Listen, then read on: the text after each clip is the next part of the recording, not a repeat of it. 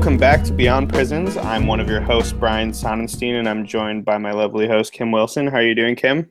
I'm doing well, Brian. How's it going this week? I'm doing all right. I'm excited to have another conversation with you today. Same here. So what Kim and I are going to talk about today is a book that both of us think is a good starting point for people who are, especially people who are new to the topic of abolition. It's a book by Angela Davis, and it's called Are Prisons Obsolete?, published in 2003, and it is a fairly short book. I think it's just like a little over 100 pages, right, Kim? It's about 130 pages, yeah. Right. And it provides like a pretty succinct overview of sort of the concepts and the frameworks of abolition and just sort of ways to approach thinking about criminal justice, prisons, and their intersection with race and economy, just Gender.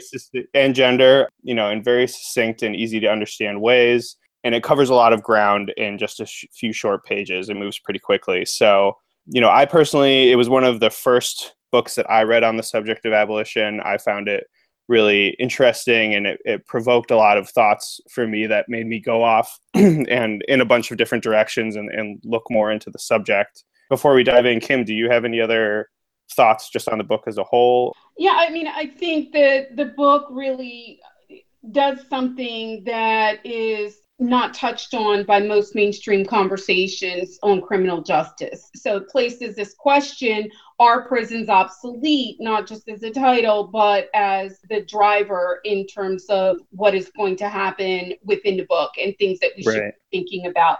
And I think that's a really powerful way to deal with this question of abolition. Right. So do we even need prisons? Right. That's really what the question is saying. It's like this thing is kind of outdated, outmoded. And, in a lot of ways, the question answers itself and it's almost rhetorical, but it's not obvious. Right. And I think that that's the powerful thing about this book, at least for me. And as you pointed out, it's also, extremely accessible. So if any listeners don't have, a background in terms of abolition, or they're looking for a place to begin, or they're looking to have, conversations in their own homes, in their communities, in their churches, and, whatever groups they're around and people that they're with, that this is a really good book to do that with, right? Because everybody can read it. It's short, like you said, so it's not like it's 600, pages, and it's not heavily laden with a lot of jargon and things like that. And that makes it, I think, a must read. It's something that I would highly recommend to have on your shelf. And I keep going back to this book over and over and over again. I've used it in workshops. I've used it in courses. I've done tweet storms about it. And, here we are. I'm doing a podcast on it. Hooray! So, yeah, it's really, my book is marked up. It's, it's a handbook. It's not just, a book to read and to kind of put away. It's a handbook. Yeah. And it's almost like a pamphlet, honestly, like a political pamphlet. Like it's very persuasive and moving, and in like a very solid argument. And like we've said in all of our episodes so far, it's not perfect. This is a very fluid conversation. A lot of these things are up for debate, but it's a great starting point. On the subject of the title, there's this one part in there where she talks about how the question in itself, like you said, it's not an obvious one, but it is an essential one, and it's a very powerful one. And it's a question that gets to the heart of one of the first things that I want to talk about for our discussion today. And that is something that we got quite a bit of feedback on our first episode. And some people were telling me that they were really interested in this idea of the inevitability of prisons. And I think part of our understanding of the inevitability of prisons feeds into this questions of why we take prisons for granted as a feature of our natural environment in the first place. And I want to read a couple lines from this book on this subject that I think are really good. So it begins, at bottom, there is one fundamental question. Why do we take prison for granted? While a relatively small proportion of the population has ever directly experienced life inside prison, this is not true in poor Black and Latino communities. Neither is it true for Native Americans or for certain Asian American communities. But even among those people who most regrettably accept prison sentences, especially young people, as an ordinary dimension of community life, it is hardly acceptable to engage in serious public discussion about prison life or radical alternatives to prison.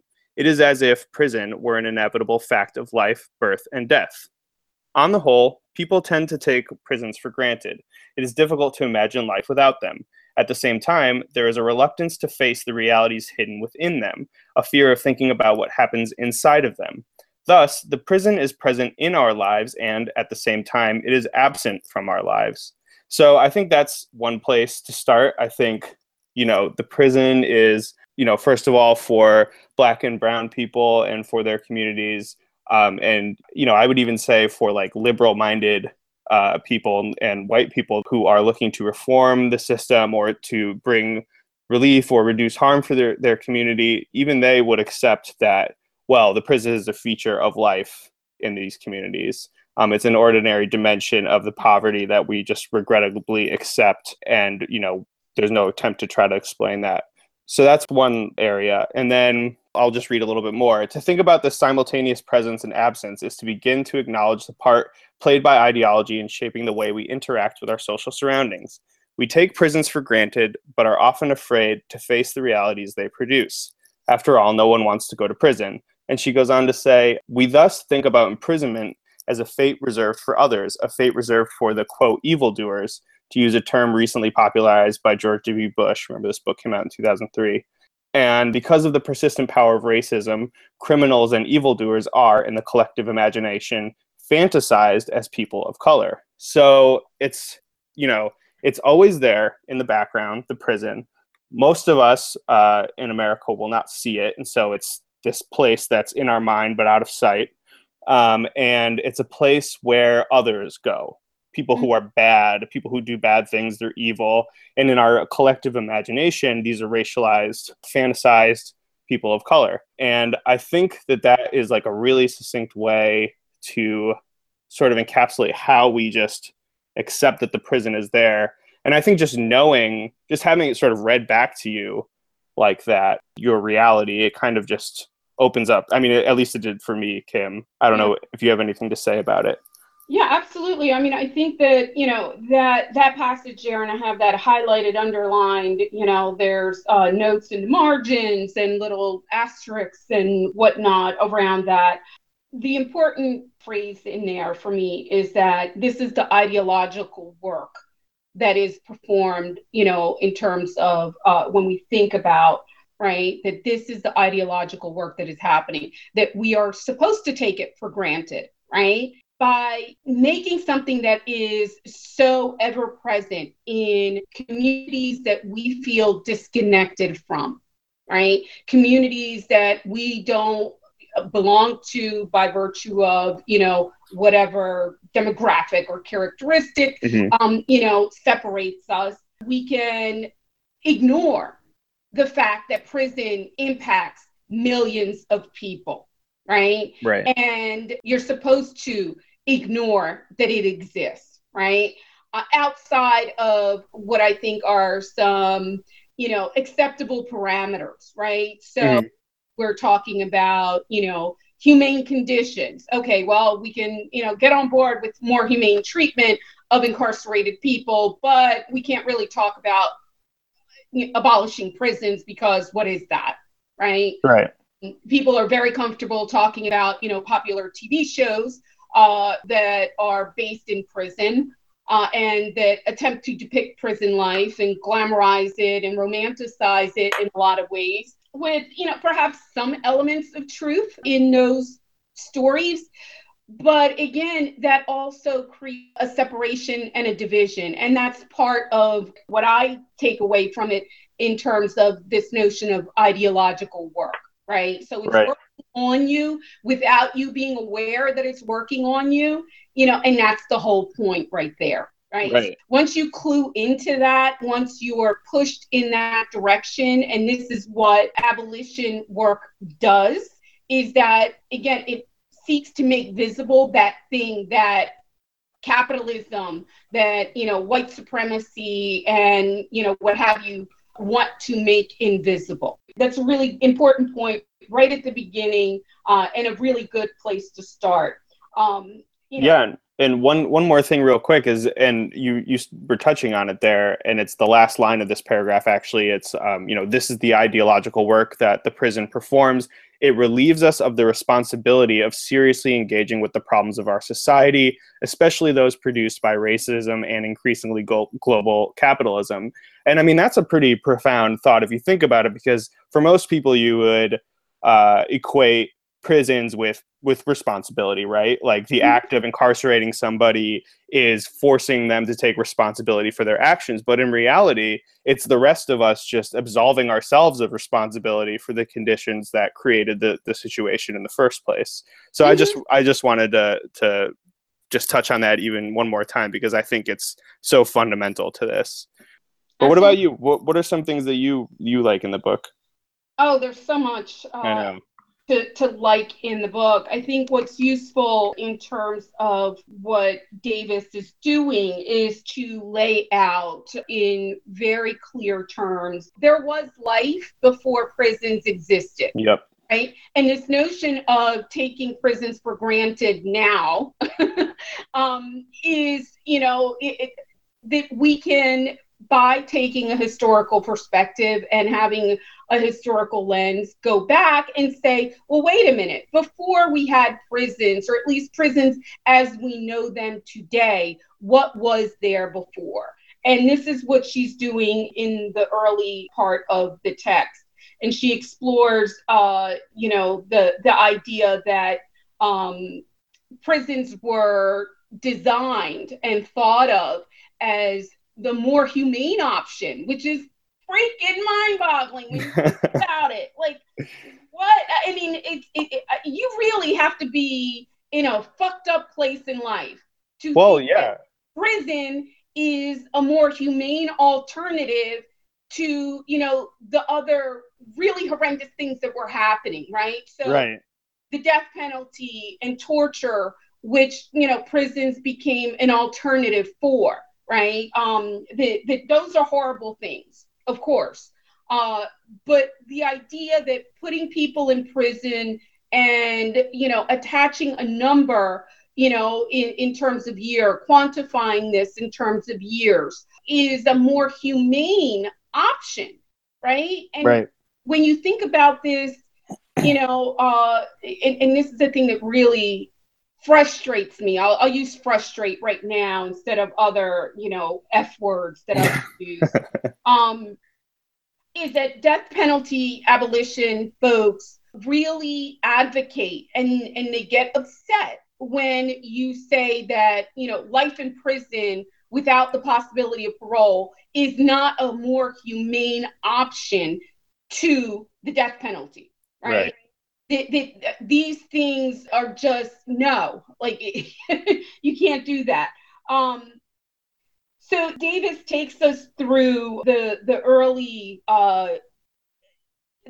history of the prison, right? And she talks about, Jeremy Bentham's The Panopticon, which I think is an important point in terms of understanding that history, right? So Bentham imagined a facility, where prisoners would believe that they were being observed 24 hours a day, 7 days a week, right? And his reasoning for this, and she describes this in the book, was fiscal, was financial, really had to do with the economic savings associated with having people police and surveil themselves, right? So if you have a bunch of people in cells where, the idea is that there's a tower, a guard tower, and, the guard could see all the prisoners, but the prisoners could not see whether there was a guard in that tower at any given point in time, that they would behave,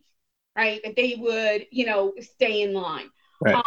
And this idea, I mean, while the Panopticon was never technically built, not, during Bentham's time. The idea of the Panopticon, has endured and it has stayed with us, right? So, what frustrates me about this whole thinking around prisons as being a more humane alternative to the death penalty is that we hear this same kind of language being spoken by death penalty abolitionists, right? Who are really prison reformers, not abolitionists in any way that I'm thinking about abolition, right? These are folks who are very much wedded to the idea that, life in prison without the possibility of parole, of course, is a better option. Well, talk to people who have life sentences in prison without the possibility of parole and ask them, right, if they feel as if that's a better option. So there's a major disconnect here in terms of those ideas. And I think that, this is one of the places where, if you don't know much about the history of prisons in our society, Davis does a very good job of laying this out and talking about that. Another point that she raises, and this is, early in the text in chapter 2, was it chapter 2 or chapter 1? She talks about, the idea of how prisons and how the criminal justice system quantifies punishment in terms of years, right? And how that idea and that notion follows the same trajectory as the rise in wage labor, right? So we can't disconnect what is happening in terms of incarceration and the history of prisons in our society without also looking at wage labor in this country. The other point that she makes is that, early advocates of prisons were religious groups, right? And religious people. And that, from the design of prisons, to the way that we discipline people inside of prisons, that these things were rooted in some religious thinking. And it was championed by people who saw themselves as really advocating for more humane treatment of people who were being punished. Right. So everything from monastic existence, right? Solitary confinement. These things have their roots in religious advocates who wanted to transform the society and to transform, the way that people were being punished in ways that they thought were more humane than just killing somebody, right? Or torturing someone. And this is really a problem. I mean, and we see this today. We see this happening in prisons all around the country, all around the globe, really, today. And we can talk about that. We should, really explore that a little bit more. What are some other things about the book that stand out to you, and what are some of the points that you find? Yeah, just going off what you just said there at the end too, I think it's also important to note that the idea behind prisons in their inception and the idea of the penitentiary as the punishment itself instead of where you would go before receiving capital or corporal punishment is that the results never really played out, right? Like long-term solitary confinement that was going on, these very austere conditions where, I mean, in the early, in the late 18th, early 19th century, you literally had basically prison experiments where they were locking people up in all different kinds of conditions and seeing what would quote unquote rehabilitate, quote unquote, sort of emancipate the soul of the individual and help them recognize, their true potential. So this like merging of these religious ideas and these industrialist, capitalist ideas that were all sort of converging at the time. And then as time goes on and, this sort of idea of rehabilitation starts to fall away, and then it becomes almost the idea of rehabilitation or providing services to prisoners, in the mid to late 20th century becomes coddling prisoners, right? Providing education, providing treatment. This is not punishment enough. And so you start to see like even the well-intentioned but ineffectual parts of this idea of this ideology behind this system, just sort of floating away. So I just thought that was interesting. And, this whole historical conversation, it's important because it goes both ways. Like, on the one hand, it goes to show that things can change over time and that things are not inevitable, but it also goes to show that, like, there's no clean breaks in history, and that there's threads of racism, of other forms of bigotry that go throughout history and sort of allow these systems to not fully be abolished, but to change shape, while the ideas and the sort of cultural and racist ideas are allowed to persist. So one of the passages right here in the first chapter that I want to touch on, it's right on page 10. If anyone has a copy of the text and they want to follow along, she says, "Are we willing to relegate ever larger numbers of people from racially oppressed communities to an isolated existence marked by authoritarian regimes, violence, disease, and technologies of seclusion that produce severe mental instability?" So she's asking some very big questions here, right? And Right. This is, this is part of the work of thinking through where we are today. How did we get to this point, right? And going back to, why do we take these things for granted, right? As out during, our first episode, public policy really doesn't have anything to say about prison abolition. That's not the goal of public policy. Public policy is to work within the frameworks of existing, governmental institutions and policies and laws and what have you, and that's it. So those parameters make it difficult to imagine anything outside of that framework, outside of those parameters. Right. However, knowing that prisons don't work, right? So it's like they don't work. This isn't speculation. This Right. isn't some fantasy. This is okay. False advertising. Yeah, exactly. We can look at the evidence, decades of evidence. We can look at the numbers, and we can say that, prisons have not worked. They have not worked in terms of the deterrent factor. They don't deter anyone from committing crimes. Right. What they do, if anything, is that they reinforce the structures that perpetuate the problems that we're saying that we're trying to remedy by sending people to prison. So Davis's book attempts to address a lot of these things in a very short period of time. And, for the most part, she succeeds. She succeeds in answering these questions and, making that distinction between what reformers want and what an abolitionist, praxis, because it's not just an abolitionist theory or an abolitionist idea or what have you. It really is a way forward, right? It's a roadmap. There are things that we can do, to get us there. And that work it's not complete. It's not done. It's endless. And there's so many places and spaces, institutions, organizations, companies, areas of life that are impacted by prisons and by carcerality that there's no shortage of work, places Absolutely. where we can, bring in an abolitionist perspective and have an impact and attempt to imagine and create something different. That said, I think that there's also, she talks about early in the book, she says that if she had to imagine 30 years ago a situation where, the U.S. would have over 2 million people incarcerated, right? Living in cages. What? Like, no, there's no way. It's like when she's thinking about, back in the 60s or 70s, right? There were 200,000 people, in prisons, and that was astronomical then, right?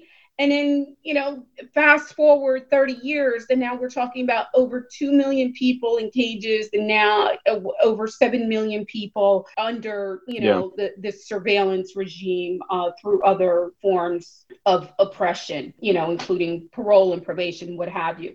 Right. But for me, I have no illusions of what America is capable of. I have no illusions about what this country is capable of doing. I mean, how could you at this point? I can't even imagine, right? So if there are people who are like, oh, there's no way, America would never.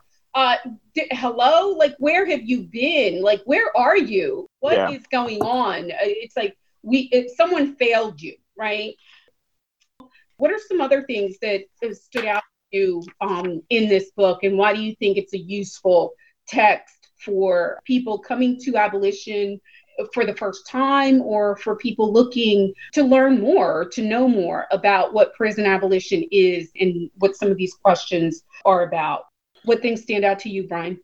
I mean, I think one of the things that I find really important about this book too is it's not just about prisons, but she talks about sort of this idea of punishment in general, and our proclivity towards punishment, how there's a whole industry and a corporate industry around punishment. She gets into this notion of the prison industrial complex, which is something that has sort of gained popularity in recent years in terms of our understanding. At the time she was writing this, private prisons were still pretty new, but she goes into, a lot of history there, and a lot of sort of this idea of industrial complexes and how they work. So I'm sure people out there who are listening to this have heard all sorts of things about private prisons, but if you're sort of wondering where that came from, she talks about this sort of punishment economy, which I think is really important for reformers, because we need to recognize that just calling something rehabilitation or post-release or, some program on the inside, it doesn't become good or produce the intended effect just by having its name.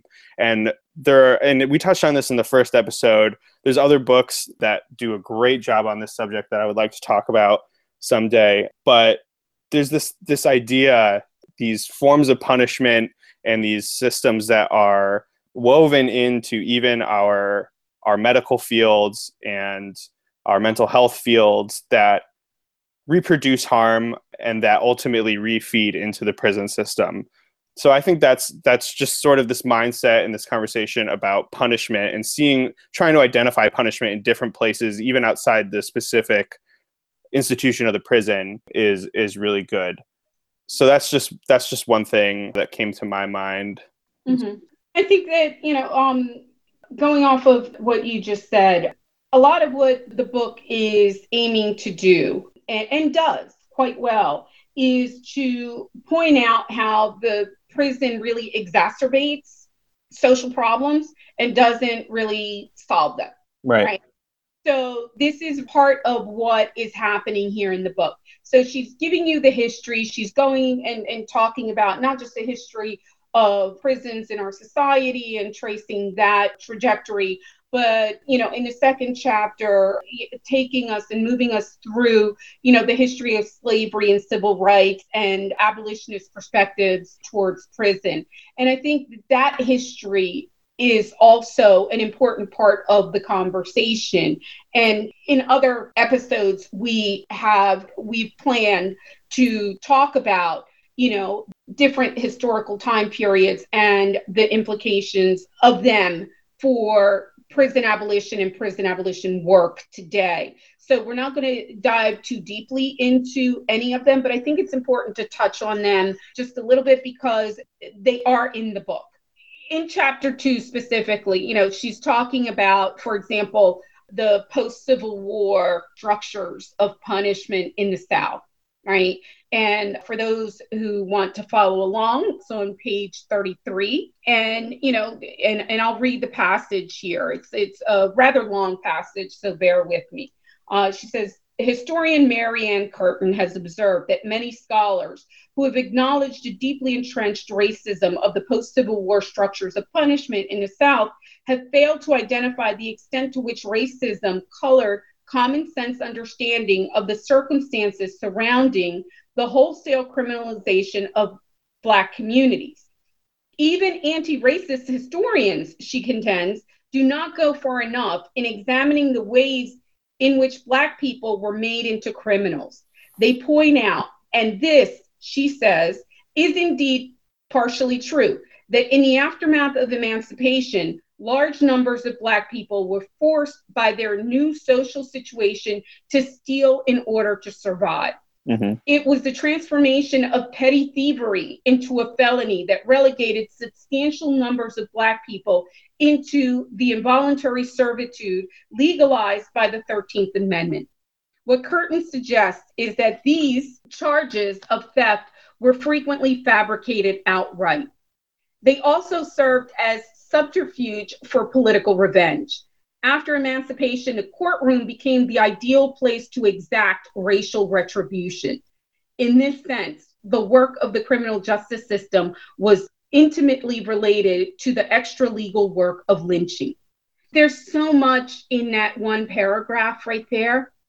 There's so many layers to what she is doing and what the book gets at in terms of the history of racism in American society, right? That these things cannot be divorced, decoupled, extracted from a contemporary analysis of carcerality in our society, right? If you're talking about prisons today, and you hear this all the time, you hear this, politicians, you hear, advocates say, oh, this isn't about race, right?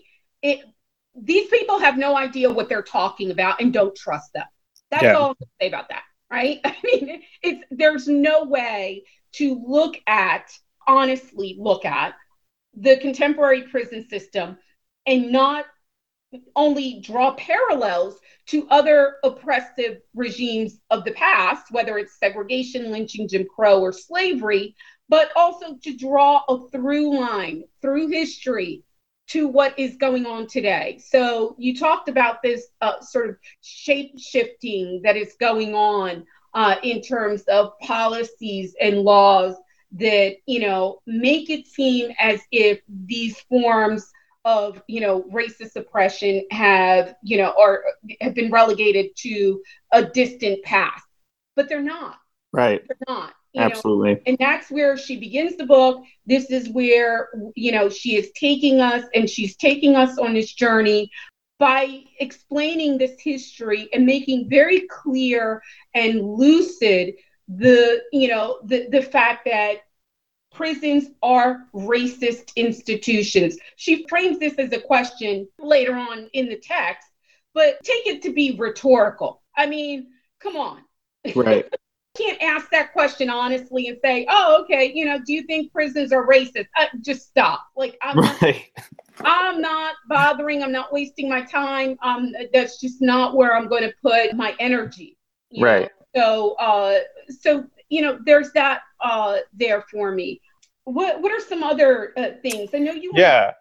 The other thing I was going to bring up too, and something you raised in the very beginning, she has a really great discussion in here about prisons and gender. And it's a really interesting discussion because it delves into our perceptions of crime and punishment and how men and women sort of fit into that. So I'm going to read a little bit here, if you don't mind.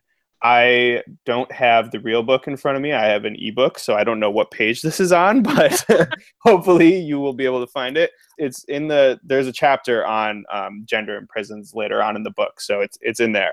But it reads Chapter 4. Chapter 4. It reads, since the end of the 18th century, when, as we have seen, imprisonment began to emerge as the dominant form of punishment, convicted women have been represented as essentially different from their male counterparts. It is true that men who commit the kinds of transgressions that are regarded as punishable by the state are labeled as social deviants. Nevertheless, masculine criminality has always been deemed more normal than feminine criminality.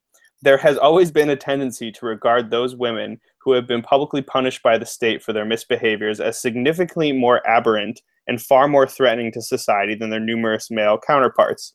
And this is something that we should also especially take into consideration, because even though there are very small, modest declines in the prison population on the federal level, women are like the fastest growing segment of the population. And a lot of this has to do with breakdown in the economy, with the difficulty of providing for, a family and raising children in this economy.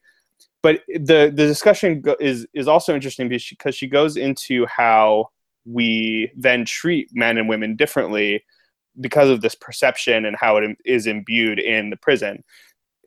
In seeking to understand this gender difference in the perception of prisoners, it should be kept in mind that as the prison emerged and evolved as the major form of public punishment, women continued to be routinely subjected to forms of punishment that have not been acknowledged as such. For example, women have been incarcerated in psychiatric institutions in greater proportions than in prisons. Studies indicating that women have been even more likely to end up in mental facilities than men suggest that while jails and prisons have been dominant institutions for the control of men, mental institutions have served a similar purpose for women. That is, deviant men have been constructed as criminal, while deviant women have been constructed as insane. And so again, I find this really important too, because it goes back to what I was saying earlier about how incarceration affects different groups of people in different ways. And it's not always like incarceration as we know it from movies and television, right? So I think that's another really interesting part of the book. And that chapter is really great for talking about a lot of the different ways that women are treated in prison than men, and how the prison is constructed as a sort of a male institution that doesn't, cater to any of the needs of rehabilitation and survival of women. Absolutely. I don't know if you have anything else to say on that. It was I kind of glossed over a big and important chapter in the book, but I don't know, anything come to your mind? No, we can certainly go back, but I think that, again, what are things that are jumping out to you? Yep.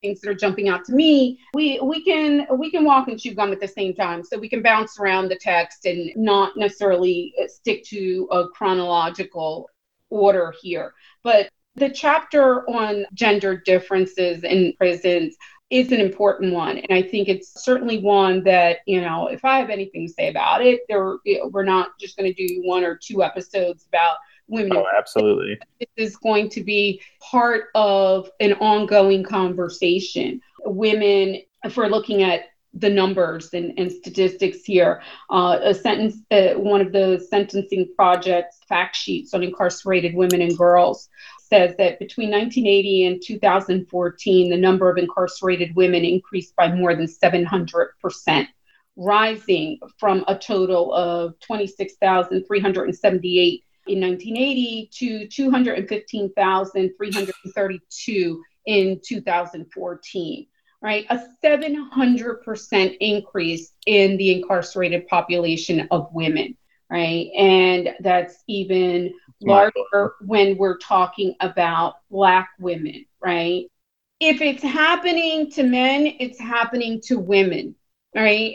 And I've read critiques, and reviews of Are Prisons Obsolete that, want to say, oh, well, she's talking about women more than she's talking about men.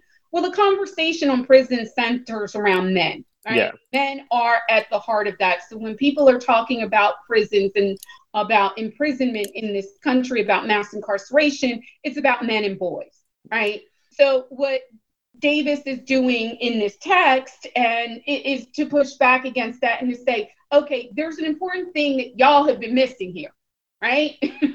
Right. And here it is, that you need to attend to what is happening with women, because again, in terms of the way that we take things for granted, we don't think of women as, as particularly criminal. And she says this in this chapter. She says, women tend to get treated as if they're mentally insane. Right. So our behaviors get coded and read and treated differently within the criminal justice system. And that's a significant thing for us to understand if we are going to push back against, these half-ass reforms, that want to neglect the fact that women are being brutalized, terrorized in a lot of ways that mainstream conversations on prisons do not attend to.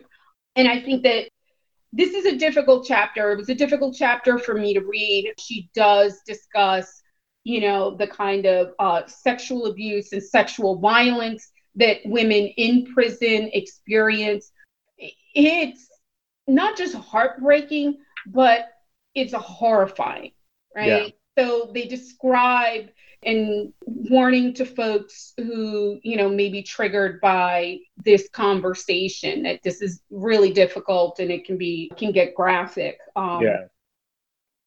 Understanding that, if you're a teenager, you can be raped by a guard or a staff member at the juvenile facility, and it just, and that's just not taken seriously, right? That's ignored, right? So women are going to prison for oftentimes nonviolent crimes, drug addiction, other petty crimes. They're unable to afford cash bail, which is a very real thing. And it keeps a lot of particularly poor women, but especially poor Black and brown women, incarcerated and caught up in that cycle for a very long period of time, right? Women lose the right to their children, right? Women don't get the visitations that men get. I was listening to an episode of Another Round, the one with Remy Ma, and if you haven't listened to that episode and you're interested in prisons, definitely check it out. I listened to that episode several times because there were so many things that Remy Ma was saying in that episode that speak to what we're talking about here in terms of the conditions in prison for women, not having access to things like feminine hygiene products, having to, organize and band together against some of the dehumanizing things that are taking place within the prison, and how that was something that was really powerful for her. But Davis is doing it in this text in prisons are obsolete, or are prisons obsolete? See, there you go. I'm changing the title of the book. Prisons are obsolete. We'll answer that question. That's right. That's the follow-up book. Yeah, that's what we're writing. That's the one we're writing. But she describes strip searches, and strip searches are sexual violence. Because, oftentimes women are undergoing cavity searches, and you undergo cavity searches under the threat of having to go to the hole or to the shoe, where you will spend maybe days if you're lucky, and lucky in giant scare quotes, or weeks or months if you're not so lucky, if you refuse, right? So there's no refusal. Yes, it's important to take stock of what is happening in prisons for men and what is happening to men in prison and young boys as well. But in that analysis, we can do both of these things at the same time. It's not an either or, it's a both and. Right. We can do both at the same time. We can attend to the problems that are happening, with men, and also talk about what is happening with women, because women are suffering even more as a result of, incarceration. And this isn't a system that you can fix. This is really the takeaway from the book, right? That this is not a system that you can fix, right? And this is the space where reformers and abolitionists really, don't see eye to eye on this. For reformers, it's, well, we can, they say things like, well, the system is broken, right? And that's basically saying, okay, a few quick fixes here and there, patching it up and whatever, and we can keep this fucked up system in place, and keep it moving. So there's no real stepping back and interrogating whether this is a system that we want to have in our lives anyway, and whose interests are being served by the existence of, of the prison industrial complex. And abolitionists are like, okay, we understand that there are short-term things that need to happen, but this is a long-term goal. This is an ideal. And this is the thing that we're working towards. We can't just be satisfied with the status quo. We can't be satisfied with substituting one policy that is generally oppressive and generally dehumanizing for another less dehumanizing, but still dehumanizing policy, right? Right. I mean, looking at this quote from the book right now, and it very much illustrates what I think you're saying. And I just want to read it really quick. It's just 2 sentences. And it's to reiterate, and this is in, I believe, the last chapter, which is about abolition advocacy. And it says, to reiterate, rather than try to imagine one single alternative to the existing system of incarceration, we might envision an array of alternatives that will require radical transformations of many aspects of our society. And here's the important part. Alternatives that fail to address racism, male dominance, homophobia, class bias, and other structures of domination will not, in the final analysis, lead to decarceration and will not advance the goal of abolition. And I think even just leaving that last part off about not advancing the goal of abolition, I think a lot of these reforms and these things that you just discussed, they don't address racism, they don't address male dominance, they don't address homophobia or other structures of domination that are all central to the prison. Instead, it's about making a better prison, a kinder, more gentler prison. And so, yeah, I just thought I wanted to read that quote to people because I think that is the important thing about why prisons are obsolete, right? Why reform can't work the way that a lot of us would like to hope it would, because it doesn't address these strains, these toxic strains of domination. Yeah, I had that passage highlighted as well. And I'm glad you pointed that out because it really is important, and it does speak to and tie back to, the other things in earlier chapters. But it also very nicely and succinctly, gets at what abolition, what the goals of abolition are, and, the things that need to be addressed. Like you have to attend to homophobia. You have to attend to misogyny. You have to attend to racism. You have to attend to male dominance. And there's no need or reason to say, okay, well, we don't want to talk about racism today. We're just going to talk about this other thing. We'll deal with racism at another time. Again, I think of this as the intellectual equivalent of walking and chewing gum at the same time, right? Like we can do both, right? We can do both.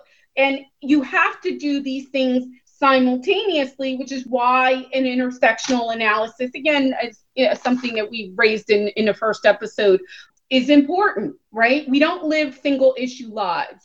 If you're living at the intersection of these various categories or systems, if you're Black, if you're a woman, if you're poor, if you, what have you, on down the line, that complicates things for you even more, right? So there is no, well, let's just attend to this one thing. Let's talk about the men first, and we'll get to you women later. Right? Like we got time for that. Like we can do both at the same time. And this is where, and I'm sure we'll talk about this in an episode down the road. Because we assume the inevitability of prisons and they're always there. We fail to recognize that there are some things that, like, while you and I would argue, like, nobody belongs in prison, there are some things that we try to make happen in prisons or under the auspices of punishment that just you just can't do that, right? For one thing, women raising children in prison, right? Mm-hmm. Like, obviously it's important for women to have connection to their children, but like, why are we prioritizing keeping the women locked up instead of keeping them with their children? You know what I'm saying? Yeah. Well, they're looking at that and they're basically saying, what these religious reformers, right, in the 18th century were thinking of. They're saying, oh, well, look, it's more humane to not separate mothers from their children. Right. Okay, but of all the options that you could have put out on the table, you looked at the range of options and possibilities and you said, okay, having women go home, right? Nope, not Nope, that. can't do that. Yeah. Nope. Putting women, their community and giving them some other kind of supports and trying to understand why the women committed X crime or why we have criminalized certain actions that are committed by women and coded those things as criminal, right? So if a woman has an addiction problem, addiction should not lead to a criminal conviction, right? That is so flawed, and it is out of touch with what the reality of people's lives is. Right. And then we put, we like force them to undergo drug treatment under like a court order without recognizing some of the difficulties in maybe getting to that drug treatment, adhering to that drug treatment, trying to get treatment in a room full of 30 people, where you're like coping. But that's not even a serious attempt. Right? No, I know, but I'm just saying like we justify these things by pretending they're serious attempts, but they fall apart upon inspection very quickly. They do, and yet we keep giving money to these programs, and yet these are the kinds of things that judges have to work with. This is this is a system that we have, right? And this system isn't working, right? It's like she talks about, Davis talks about the idea of the prison and connecting prisons to safety and security, was really sold to the American public in very simplistic terms. Right. So it's the same thing. So when people imagine, crime, criminality, or criminals, they have a particular picture in their head of who that is, right? And that's part of the problem here. And that's something that, she's doing there. But again, to your example of, women in prison, of all of these options, we couldn't, imagine saying, let these women be at home with their children. What can we do to support these women? What can we do to support these children so that we can, break the cycles of whether it's violence, addiction, abuse, the lack of education, giving them, not just job training, right, for low-level, low-wage jobs, which Davis also touches upon, but really giving them a shot at life. Like, we don't want to see certain people succeed in this country, right? Right. Giant scare quotes. If other went away, it's like your president would have nothing to talk about. Yep. President. But that aside, it's like, who would he beat up on, right? Who is the convenient, group that you would beat up on if other didn't exist in that sense, right? Yeah. So if people did actually have equal opportunity, if people actually had access to not just good education, but decent healthcare, including mental health care, the world would look very different than it currently does. Right. And there are not some far-fetched ideas out there that, are somehow going to undermine, the fabric of America. If the fabric of America is what it is today, then that fabric needs to be torn up, burnt, trashed, whatever. I mean, and that's kind of where I am. And I think that, the book takes you through so much of this history, and it can be a difficult book to read. It's an easy book to read in terms of accessibility, pointed out, but it can be difficult because you begin to get a sense, if you didn't know before, of how enormous this problem is of the prison industrial complex and how much it is a part of our lives, even if we're unaware of the fact that it's part of our lives. Right. An example from the book, and one that that we all live, or at least that I lived, has to do with when she's describing prison labor, particularly in California, builds the furniture that is used in schools and in universities throughout the state. Mm-hmm. Right. here you go. You're at a college university and, you think that, okay, well, the prison industrial complex and prisons, that's something that's happening out there that's disconnected from our lives. We don't have to think about it. But you're literally sitting at a desk that was built by someone in prison. Mm-hmm. Right? And you don't know that. That's what she means when she talks about you get to take it for granted. You have no sense of where the things that you're using, you're consuming, the things in your daily life are coming from. And the exploitation of, people inside of prison is allowing you to have that comfortable life where you don't have to think about it. Right. And a problem. And meanwhile, we act like the prison is up there with like the sun and the moon, right? It's all over. And she talks about this in the book. She's got a great little section about how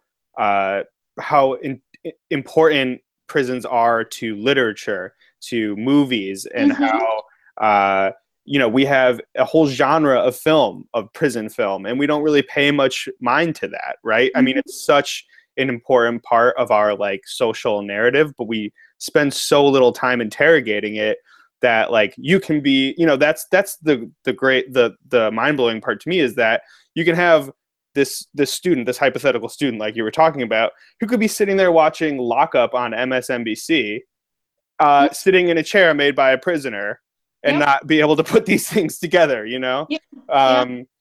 So that's, that's just another part of the book that I would encourage people to ponder is, in addition to a lot of this stuff, just the cultural, like where this stuff is, it's all around us. And we literally act like, the prison grew out of the ground just like a tree did, and it's part of Mother Nature. I don't know. Is there anything else, Kim? There's just there's so much in this book that, we could spend hours on. Right. Weeks on. That, one short episode is, clearly not going to be all encompassing and comprehensive. And it's not intended to be. It's meant, this conversation is meant to give people a sense of what they can do for you if you're interested in prisons in general, but a prison abolition specifically. And it also gives you a good starting point if you are trying to develop an understanding around what the counter arguments are to reform, right? Because I think that that's an important way to push back and to contest the prison industrial complex. Is you need to know what the argument is, but you need to know how to counter that. And you need to know what to say in response to people when they say having chain gangs for women the same way that there were chain gangs for men. That's not what we mean by equality. Like, right. That's not, just a move forward. It's not a step forward. That right. is, that's problematic. And understanding how this entire system consumes people, right? And how it sucks you in. Right. And you're in it, even if you don't know that you're in it. Right. And I think that the final thoughts here and the last chapter is, it's a good chapter. There are things that we can, expand upon later on. But I think that it gives you a place to sort of to think about and to settle on in terms of, what are some abolitionist strategies and what you can do in a place of punishment, right? So punishment is not an inevitable thing, right? So can we imagine, a way to address these kinds of problems that does not automatically, in a knee-jerk response kind of way, say, okay, go to prison, right? Right. So thinking of punishment in different ways, there's a passage here on page 107, and she says, if it is true that the contemporary meaning of punishment is fashioned through these relationships, then the most effective abolitionist strategies will contest these relationships and propose alternatives that pull them apart. What then would it mean to imagine a system in which punishment is not allowed to become the source of corporate profit? How can we imagine a society in which race and class are not primary determinants of punishment? Or one in which punishment itself is no longer the central concern in the making of justice. And these are questions that people need to start to think about. And these are questions that are not attended to in the media, certainly not in the corporate media. They're not attended to in policy discussions or in most conversations that have to do with prisons and with carcerality in this country. And I think that you have to do this if you want to see something different, right? You really care about people, and if you really care about communities, right? And you're true to that, that reform falls short, right? And the reform movement can only get you more of the same stuff. It's not transformational. And that's what I think is really the major takeaway of the book for me. So I'm glad we, had this conversation today. I'm looking forward to going back and bringing on guests that can help us think about some of these other issues more in depth. And do you have any final thoughts? No, I think that was great. I think just really quickly, a couple of final things that I would say is that, to your last point, I mean, I would even go further and say that not only does reform fall short, but it actually is counterproductive in the sense that when you have these reform movements, they happen in cycles, right? They're not going on in perpetuity. It's like every, couple years, every couple decades, politicians return to these questions. And when you solidify some of these reforms instead of addressing these larger questions of abolition, you've effectively shut down debate for like another cycle. And you've given politicians and policymakers a pass where they said, okay, we did it, let me wipe my hands and be done with it. And we can move on to the other ways that we're pillaging the economy. You know what I'm saying? So I think that's something that I've seen as a journalist time and time again, where you have these sort of milquetoast reforms and it's like garbage, but the politicians are like, what? I did it, like, what else do you want from me? Like I said earlier, I mean, I'm not looking to, American, politicians to transform anything. Politicians that we're seeing, their goal is to get reelected. Exactly. Their goals are, raise money to get reelected. To get elected. I mean, I could go in on, right. In politicians, but but the last thing that I wanted to say is that, like you were saying earlier, like there's some parts of this book that are going to be really hard to read. They're going to make you feel uncomfortable. And indeed, as we go through this podcast, there's going to be a lot of times where people are going to feel uncomfortable. There's absolutely, and I think this is an important thing to point out to people, especially people who are new to a lot of this thinking. There are going to be a lot of times of introspection where you feel sort of ashamed of yourself for thinking a certain way for a long time, or having a knee-jerk reaction to call for somebody to be imprisoned for something that they did. And that's normal, and that's part of like this learning process. And I just want people not to run away from subjects and topics if they can that are difficult for them, like if to a degree that is healthy, like have them stick around and just try to sort through feelings, because again, like so much of this is wrapped up in our cultural identity in America, in our racial consciousness in America, or lack thereof. And so there's going to be times where I feel like some of our listeners are going to maybe feel, challenged by these things. And I would say that's a very good thing. And I think this book is a good place to challenge yourself as well. I mean, I think that just very quickly to those points there, when I was alerting people or signaling that there's perhaps a trigger warning around the sexual violence discussion, I was thinking more of people who have experienced that. Absolutely. Who live with that kind of violence, but also, is someone who's,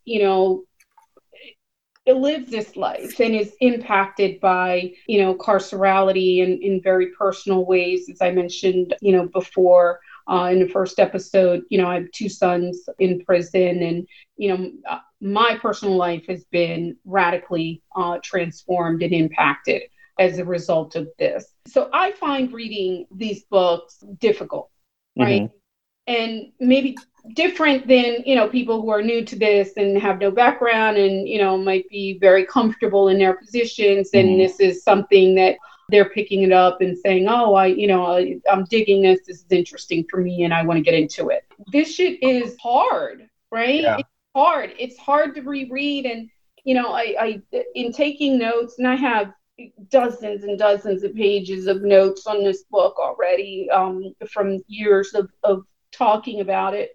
But going back over those notes is a difficult exercise for me, right? So I was thinking in terms of that, because one of the things that I also talk about a lot is self-care and self-care as an activist. So, there are times when, I was going through this in preparation for today, and I was just like, shit, I need to put this down. I need to stop. And I need to walk away from it because, it's triggering. And what I mean by that is that it brings up emotions and it makes it very difficult for you to proceed, as if this is just, some kind of like a novel or something. Right. Doesn't have, and novels are really powerful and important. I'm not trying to belittle the impact of novels. But when this is your life and you're reading it, in black and white, and you're seeing, sexual violence being described, particularly in terms of, the example that I gave earlier about strip searches. I mentioned a couple of weeks ago on social media that, my son had been strip searched twice in a 24-hour period. And when you think about that, as Davis describes, as, other scholars, including Beth Ritchie, have described it, as sexual violence, as sexual assault, it's a hard thing to go back and just be like, okay, I have to prepare notes for today's episode. Absolutely. So, and that's where I was coming from with that. If other folks who are untouched by this or feel as though their lives are so completely disconnected from prisons, are made to feel a little uncomfortable, good. Right. That's what I'm saying. Too bad. Right. You'll be all right. That's all I got to say. Some less sympathetic, to that. But anyway, thank you so much, Brian. I enjoyed talking to you this week. This was great. Yeah, thank you. And keep an eye out for more episodes from us. Be sure to follow us on Twitter at beyond_prison. And yeah, we will talk to you soon. Thank you, Kim. Thanks, Brian. Take care.